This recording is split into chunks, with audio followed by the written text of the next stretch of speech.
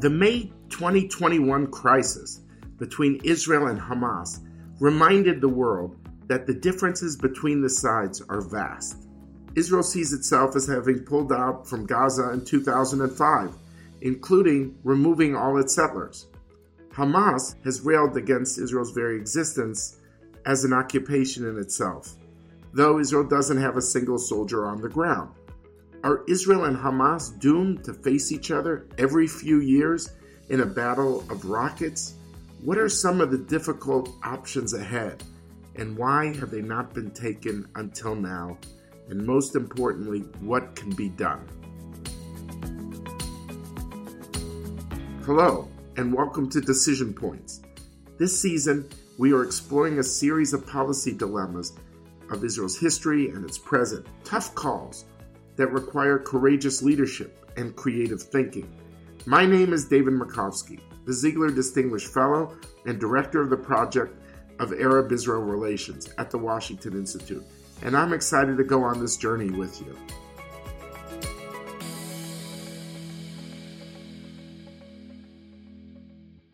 Hamas is a major Palestinian Islamist political group that has held control over the Gaza Strip since 2007.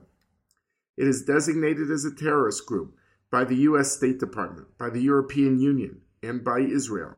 After Hamas's success in the Palestinian Legislative Council elections of 2006, tensions sparked conflict between Hamas and the Palestinian Authority known as the PA, located both in the West Bank and Gaza.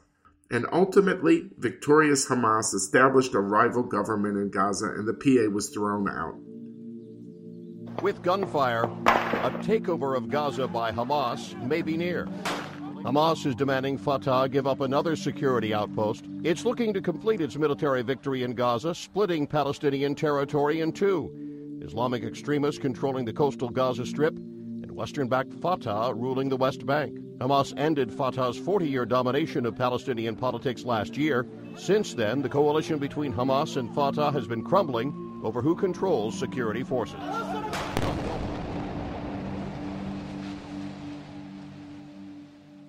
Since 2007, the Israel-Gaza relationship has been characterized by mutual distrust and near continuous low-level conflict. War broke out between Israel and Gaza at the end of 2008, also 2012, and 2014. The latter, in 2014, went on for 51 days. However, a March 2019 ceasefire enabled Gaza to stay mostly quiet until May 2021.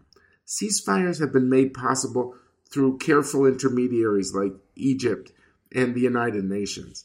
After escalating tension around Jerusalem in the spring of 2021, Hamas launched rockets at Israel that May, and it drew the parties into a war. Through violence, Hamas was able to showcase its ideological purity, label itself the defender of Jerusalem, and demonstrate resistance against Israel, all while undermining the credibility of the rival PA. The result was a situation that Israel wanted to avoid. It did not want even limited civilian collateral damage, and it did not want, of course, vocal criticism from abroad.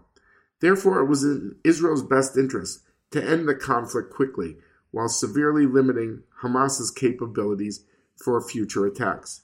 It should be added that the Biden administration played a key role in bringing an end to the conflict in 2021.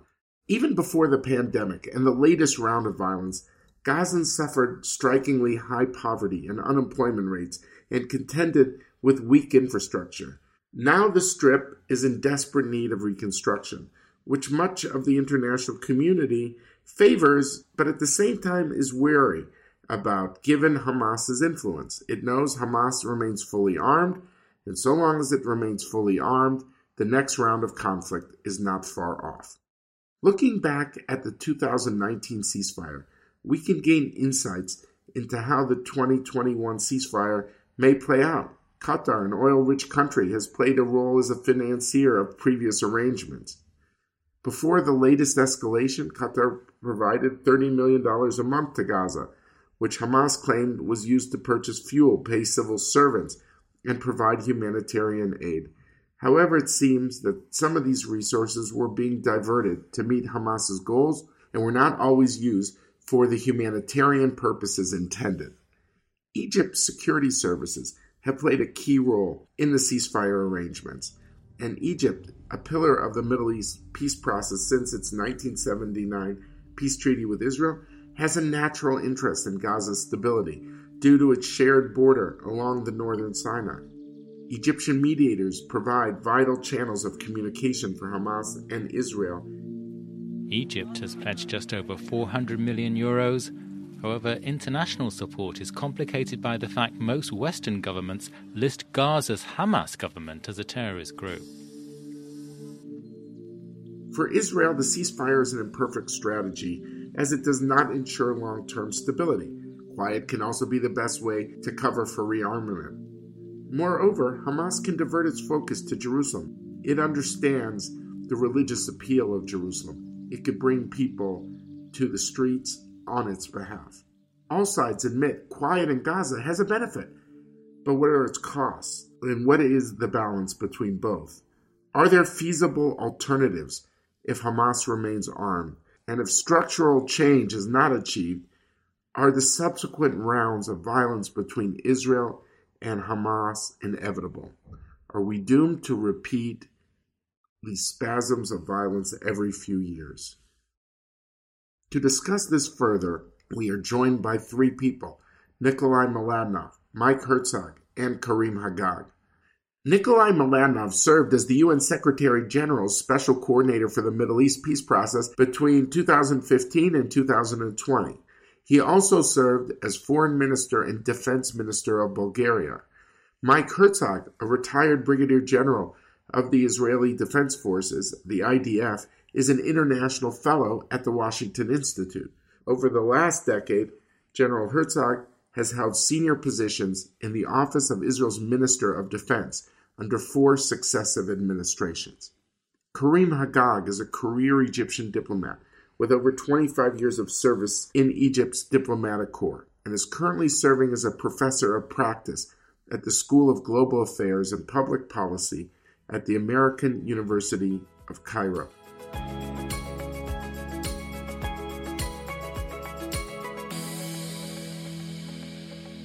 So, welcome, Nikolai, Mike, Karim, coming to us from Bulgaria, coming to us from Israel, coming to us from Egypt.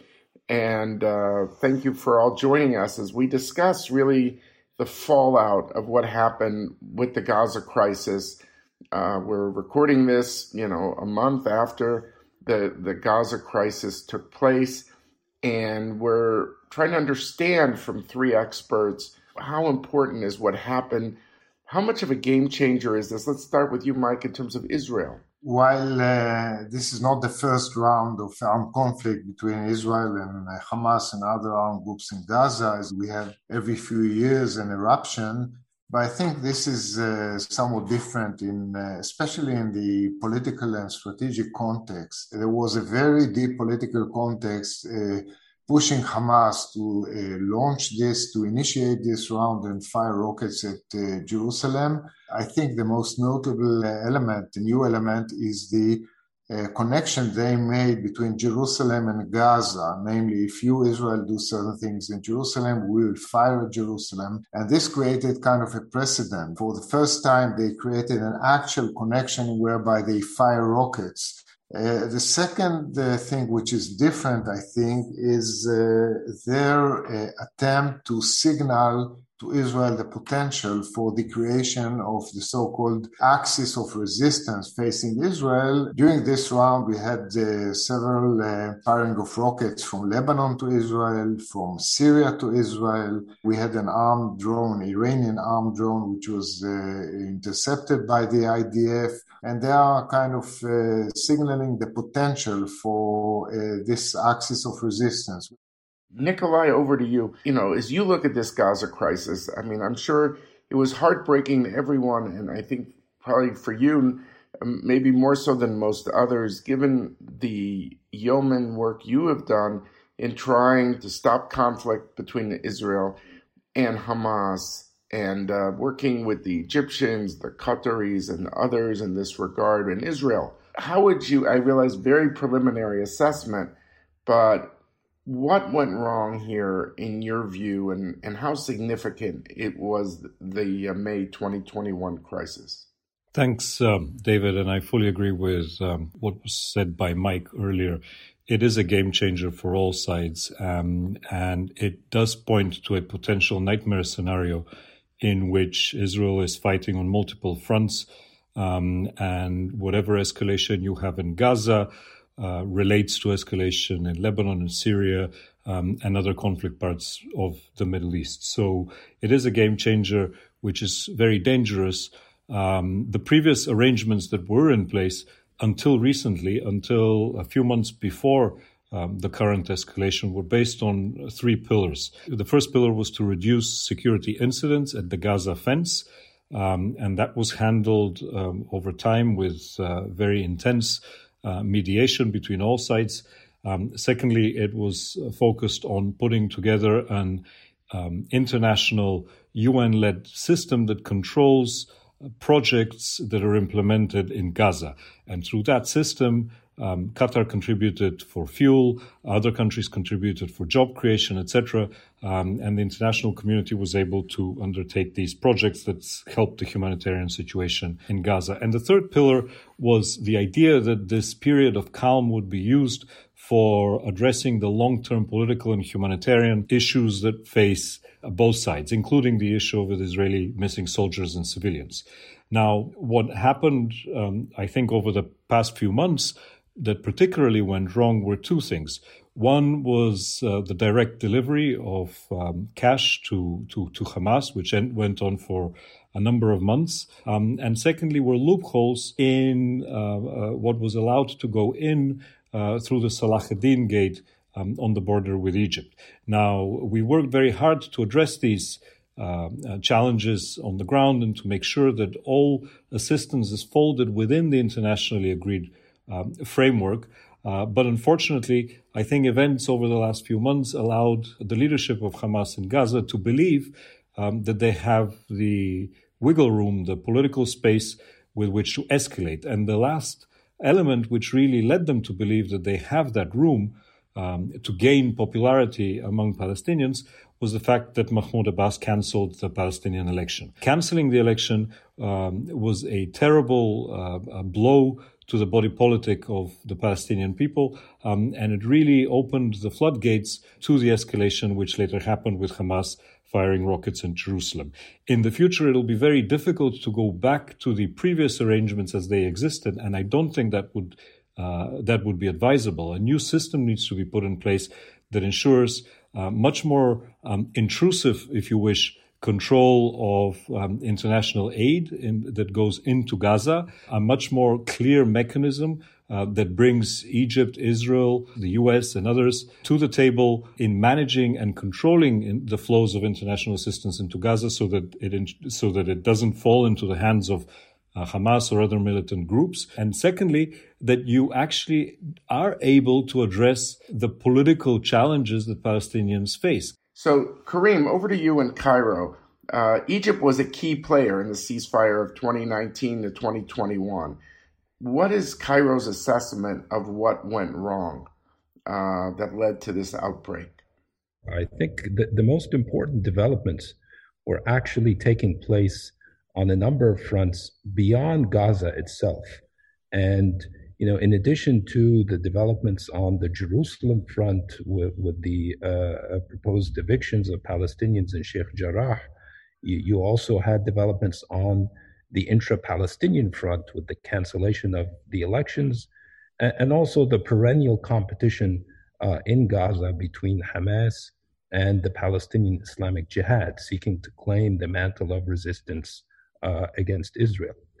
In addition to these factors, you also had the breakout of communal violence in the mixed Arab-Jewish cities within Israel itself. So, in other words, all of these developments really enabled Hamas to position itself as claiming the mantle of Palestinian resistance and the defender of Palestinian rights not just in Jerusalem, but also within the West Bank, and also to a certain extent on behalf of Palestinian rights, Arab rights in Israel itself. Now, I think really what that faces us with is a very extensive challenge, and that's really prompted Egypt to take a much more expansive approach as to what needs to be done after the ceasefire. And you could see the elements of what we might call Egypt's roadmap for consolidating the ceasefire. First, there is the effort to turn the unconditional ceasefire, which is what we have now, into a more robust agreement between Israel and Hamas. Second, there is, of course, the need to put in place a more robust international framework to monitor and coordinate the reconstruction efforts, given that there will be a more intense international focus on the need to prevent the diversion of assistance to Hamas's effort to rearm. Now, the issue of Palestinian reconciliation was mentioned, and this, of course, will be a major focus of Egypt's effort. This time around, Egypt is not just talking about another Fatah-Hamas agreement. The thinking now is that this has to be done under the umbrella of a restructured PLO. So the PLO is now emerging as the umbrella organization to bring in Hamas into the fold, and in that framework, hopefully bring in an agreement between both Hamas and Fatah. And finally, of course, there is an absolute need to revive a political horizon for the two-state solution. Yes, of course, today this is very far off and may be unrealistic to envision quick progress on that front. But we need to begin by at least reinforcing the tenets of the two-state solution, reinforcing on the part of both the Palestinians and the Israelis the fundamental tenets of a two-state solution that could hopefully provide a springboard in the future for a renewed negotiations effort in the not too distant future. Mike, let me just ask about, someone, you come from the military establishment. I think that it's fair to say that the security establishment did favor. Many did a ceasefire. As you said, there were these eruptions every few years. And if you could have a quieter Gaza, the hope was that that would also have an impact elsewhere in other theaters. And I just wonder to what extent is now people going to say, oh, ceasefire equals Hamas rearmament, that they use the quiet in a way to dig these metro tunnels. 90% of their rockets have been locally manufactured. We're not talking about the old days of 2014 when there was stuff smuggled in tunnels, although there might be some residual. But, now with all these underground sensors, a lot of this is homemade. And so to what extent do you think Hamas tried to purchase quiet, believing it could use the time best to rearm, to manufacture rockets, to dig these underground tunnels? Well, what transpired is Hamas did use the years of quiet in order to rearm itself, replenish its arsenal. And as you noted, most of it was indigenous production, both Hamas and Jihad Islami, especially since Egypt effectively closed the border and destroyed the tunnels, smuggling tunnels. So it is clear that Hamas found ways to rearm itself, and it is obvious that the whole mechanism that was in charge of reconstruction was supposed to monitor all the materials and make sure that nothing is diverted for military purpose. That did not work properly, and there were many breaches in that system. I think Israel is about to go back to the same strategic paradigm of containing Hamas and other factions in Gaza based on deterrence, aspiring to achieve a long-term ceasefire arrangement, which we failed for numerous reasons, but trying to do a much better job in building a mechanism that, on the one hand, will ensure reconstruction in Gaza on top of the basic humanitarian needs of the population there, but on the other hand, will ensure much better monitoring, security inspection inside Gaza, on the borders, and will also make sure that if anything is diverted, the flow of materials is stopped. It doesn't continue. I think Israelis will also draw some additional conclusions, for example, on how to recharge Israeli deterrence, which has been eroding over time. It was recharged now in the last round, but deterrence by nature erodes over time. Israeli leaders already said, any rocket will be met by a very harsh response. It is easier said than done once things are quiet, but I assume you will see a harsher Israeli response for provocations, including incendiary balloons and rockets here and there. Plus, there is a debate in the Israeli system today whether we can adopt elements from what we call the campaign between the wars that Israel runs against Iranian armament in Syria to prevent building Syria as a military front facing Israel. There is a debate now in Israel whether we can adopt some of these elements. So if we have information about Hamas efforts to rearm itself, we can also use military means on top of inspection on the ground. Where does it go from here? I mean, I think we would all agree if there was a two-state solution, there would be a chance that Hamas could be under more pressure to make concessions within the Palestinian context, and you would see the West Bank and Gaza united in that regard. But there's also the fact that the real story, part of it is that in 4 rounds of fighting since 2008, nobody has wanted to reoccupy Gaza. Israel has not gone in 4 rounds on the ground. There was a moment in 2014 with tunnels, but very narrow and does not, because it's going to be very costly. And it seems that you have very difficult options. I mean, I was struck, Kareem, watching the YouTube of all the Egyptian heavy trucks going in, and I was wondering could this be the beginning of an Egyptian trusteeship of Gaza until things stabilize so we don't have these outbursts. And of course, Gaza is very important, Egypt being that it's right perched next to the northern Sinai. So apart from the two-state solution that we all want, I'm trying to think, what are the options? Could some sort of international or Egyptian trusteeship be there until things have stabilized?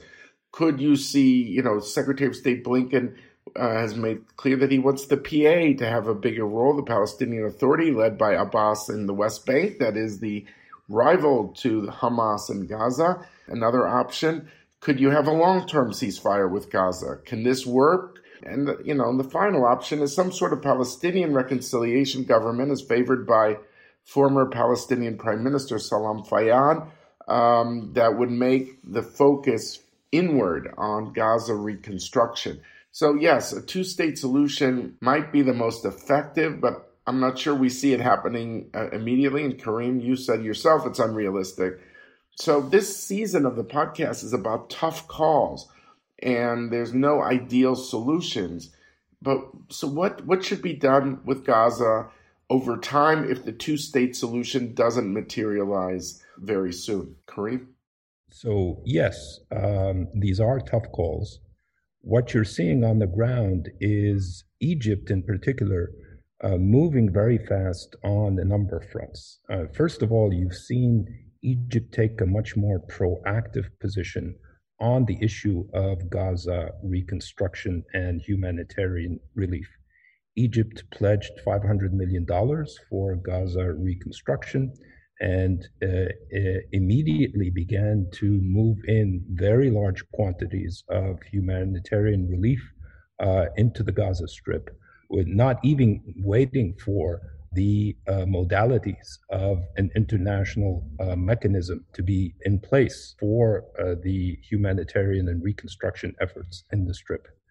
You also see this week, Cairo will be hosting meetings of Palestinian factions to begin what will be a difficult conversation on Palestinian reconciliation under the umbrella of a restructured PLO as the framework for whatever political agreements or understandings are reached between Fatah and Hamas that will hopefully eventually provide a roadmap for the return of the PA to the Gaza Strip, that there's no doubt that will be a very difficult undertaking to pursue.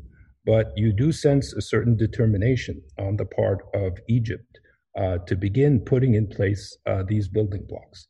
There is no military solution long-term for the problem of Hamas and for the problem of Gaza. As was said, the fact that Israel has to periodically restore its deterrence against Hamas means that the military option, by definition, is unable to guarantee long-term stability. So we have to move bit by bit on these elements of what I described as the roadmap to hopefully put in place the foundations for a more stable arrangement in Gaza that deals with humanitarian relief, reconstruction, Palestinian reconciliation, and a roadmap back to a revived political horizon for the Israeli-Palestinian conflict. Mike, over to you. How do you see a long term? I think we would all agree if there was a stable two-state solution, it could shrink Hamas's appeal within the Palestinian public. But until everyone gets there, this could take time. And I listed all these different options with all these different downsides. What do you think is, of all these options, the most preferable, and what is the most realistic, realizing that the preferable and the realistic might not be the same? From an Israeli point of view, there are several strategies that could be adopted vis-a-vis Gaza, but most of them are theoretical and not practical. One strategy would be to replace Hamas with the PA. That would be preferable. However, this is not in the cards. Hamas would not volunteer, and the two parties have been unable to agree on anything. So this is not in the cards. And I think the second option is also more theory than practice. That is toppling the Hamas regime in Gaza. That would require that Israel conquer Gaza, stay there for a long time, dismantle terror infrastructure, and then it will be faced with the dilemma of an exit strategy and who to turn it over. And I think Israel, for good reason, has been reluctant to go down that road. So we are left with the option of containing Hamas, containment based on deterrence. In theory, there's also the option of a two-state solution, but that too, unfortunately, is not in the cards right now. I would like to see funding from other sources, not only Qatar or predominantly Qatar, and I would like to see a much more robust security inspection on the ground. I think all of this is possible. However, I do not want to underestimate the challenges. Yeah. And let me point out several challenges. First of all, I think there's a huge challenge of what should be the PA's role. And that is because I think the chances of reconciliation today between the PA and Hamas are much lower than they used to be.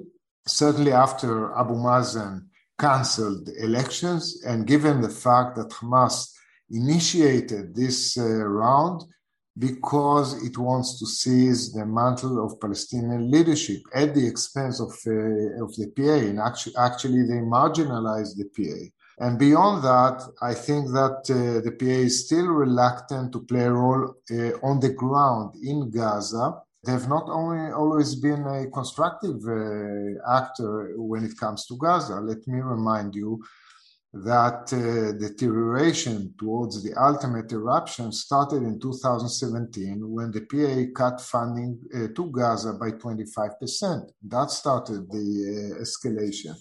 So there's a major dilemma of how to involve the PA in this. They should certainly play a role. We should deny Hamas political gain at the expense of the PA, but we should be mindful of the pitfalls. And finally, I think there's still major challenges when it comes to a long-term ceasefire arrangement between Israel and Gaza, because of the missing Israeli soldiers and Israeli hostages, Don't forget that there is a new government in Israel, and they will need some time to, settle in office. Once they are sworn in, it's not going to be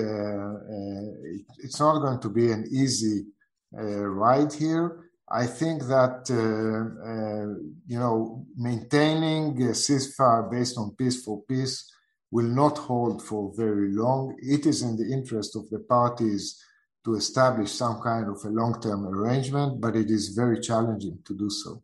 So, Nikolai, I give you the last word here, which is just, you've heard all these ideas that are out there, what the international community could do after this conflict to avoid another spasm of violence keep repeating itself. How do you see it? You said something about on the issue of on the reconstruction mechanism that that this has to be rethought.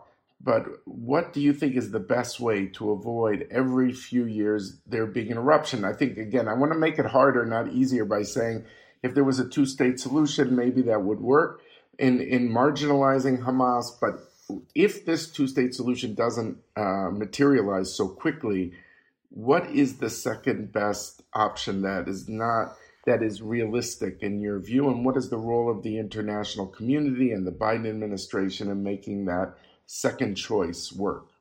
David, the way I see things today, if what we're talking about in this chat, namely a robust, intrusive mechanism controlling international assistance in Gaza, an Egyptian leadership role, both on reconstruction and the internal Palestinian process, and a preservation of negotiations as the only reasonable way forward for resolving the Palestinian-Israeli conflict. In the absence of these three elements, I'm afraid that I think within the next 6 months, we're going to head to another serious escalation in Gaza. To avoid that, really what needs to be done is, in the coming days, Egypt is taking the lead on the internal Palestinian process. Some very, very hard questions need to be asked among Palestinian leaders. Because the way that the things stand today, the Palestinian national movement is facing a very bitter choice. And that choice is to totally dismantle the very idea that you can have a two-state solution and consolidate a Gaza entity and an entity in the West Bank led by the Palestinian Authority and the Gaza entity being led by Hamas. Unfortunately, this is a very, very realistic prospect that Palestinian leaders need to admit to themselves and resolve a lot of the differences that they have. Now, one way of doing it is to say that in the interim period that we're facing now, you need to put in place a new government, a government that is independent, that is technically capable, that is politically empowered to oversee Gaza reconstruction on the Palestinian front, that is allowed by Fatah in the West Bank and Hamas in Gaza to take on that role, and that government that builds the trust with the international community. Now, if you have such an element in place, perhaps you could work with the international community and ensure that aid is delivered into Gaza and that it doesn't reach Hamas and that it is in coordination with everyone in the region. That is extremely, extremely important. I fear that if the dialogue in Cairo in the coming days collapses in mutual accusations between the different Palestinian factions about who's responsible for what, and doesn't come out with a roadmap that leads to the formation of such a government that is able to effectively move on assistance within Gaza and manage things in the West Bank, we're going to face very, very hard choices. Because the Palestinian Authority, as was said earlier, has really been pushed into the corner. And this is very, very unfortunate. Because with all of its faults, the institutions that the international community has invested in so many years in Ramallah to build are really the institutions that are one of the elements protecting the idea of a two-state solution. Now, if you take these institutions away, if these institutions collapse, then really there is no chance to even theoretically talk about a two-state solution in the future. And if you remove the two-state solution as the framework for resolving the Israeli-Palestinian conflict, you're left with a constant management of security on the ground, be that in Gaza, be that in the West Bank, constant escalations, and a growing risk on all sides, and this includes Israel as well, growing risk of radicalization that we're seeing even as we speak today. So preserving the two-state solution is important, but making sure that there's a realistic roadmap to how it can be achieved and how it can be made understandable to people today is very important. Now, but unless a plan is put forward very quickly, unless it's agreed, both internationally and domestically, we are going to head to a new escalation, and it's going to be very, very difficult to contain it afterwards. As someone who was the UN coordinator, do you think violence is going to be more likely, or you have faith that the international community, working with the parties, will find a way in the absence of any major structural shifts at this time? I'm afraid I don't see a credible road to an Egyptian-led trusteeship of Gaza. And I don't think that would really help, because the amount of investment, security, political effort that it would require would really go against the grind of what the main thrust of the Palestinian political narrative is, and that is the right to self-determination. What may be a sort of a middle ground in the absence of a government that is able to function both in Gaza and in the West Bank is perhaps to make sure that there is a temporary authority within Gaza that is separate from Hamas, that is trusted both by the people inside Gaza, by the internationals, by Ramallah, as an interim management entity to allow for reconstruction to take place and to allow for a slow return to a semblance of normality for the people of Gaza. But again, that is a very, very difficult task ahead. I don't also see a particular appetite within the UN Security Council to assign any single party the trusteeship of Gaza, and that is unlikely to change in the future. So what we have to operate is the reality that we have today. Well, I want to thank you all for your time. I mean, our listeners have heard three of the most thoughtful perspectives I think there is on this subject, coming from Mike Herzog in Israel, coming from Karim Hagag in Cairo, Nikolai Mladinov in Bulgaria, who's the UN envoy. I think this is one of those classic tough calls. If there was an easy solution to Gaza, it would have been done a long time ago. We've seen what is the cost of conflict, and now the question is there a pathway to a better future for both of these parties? So I just want to thank you all for joining us on Decision Points, and hope you join us again in the future.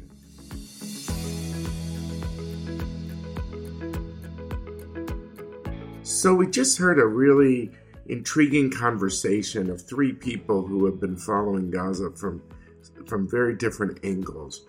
And I think that in some ways there's a consensus, which was if there was an overall solution for the Israelis and the Palestinians, what we call a final status deal, that could make Hamas less popular.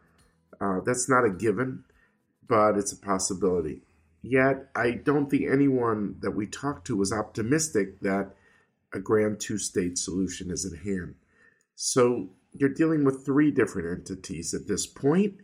And, here too, I don't think there was any magic wand solution on what would be done. I think if there were easy solutions, it would have been done a long time ago. I think that people were intrigued by the fact that Egypt has been more robust after the conflict. You saw the United States, led by Secretary of State Blinken, focusing more on two states, and the President Abbas putting him at the center. But the question is so long as Hamas is there, so long nobody disarms Hamas, you're dealing with very difficult options. So can you improve what's known as the Gaza Reconstruction Mechanism, the GRM, to make sure that concrete and the like are not diverted? Can you do other things? Everyone would agree on humanitarian things. No one wants people to live in misery. That's a given. But how do you ensure that these rounds of conflict that have been going on every few years do not just repeat itself in an open-ended way? Gaza is going to remain a very tough call. where you're dealing not with always what everyone prefers, but on what is attainable with the goal, again, dignity for all sides and security. This has proven to be elusive until now, and we'll see if it's any different in the future.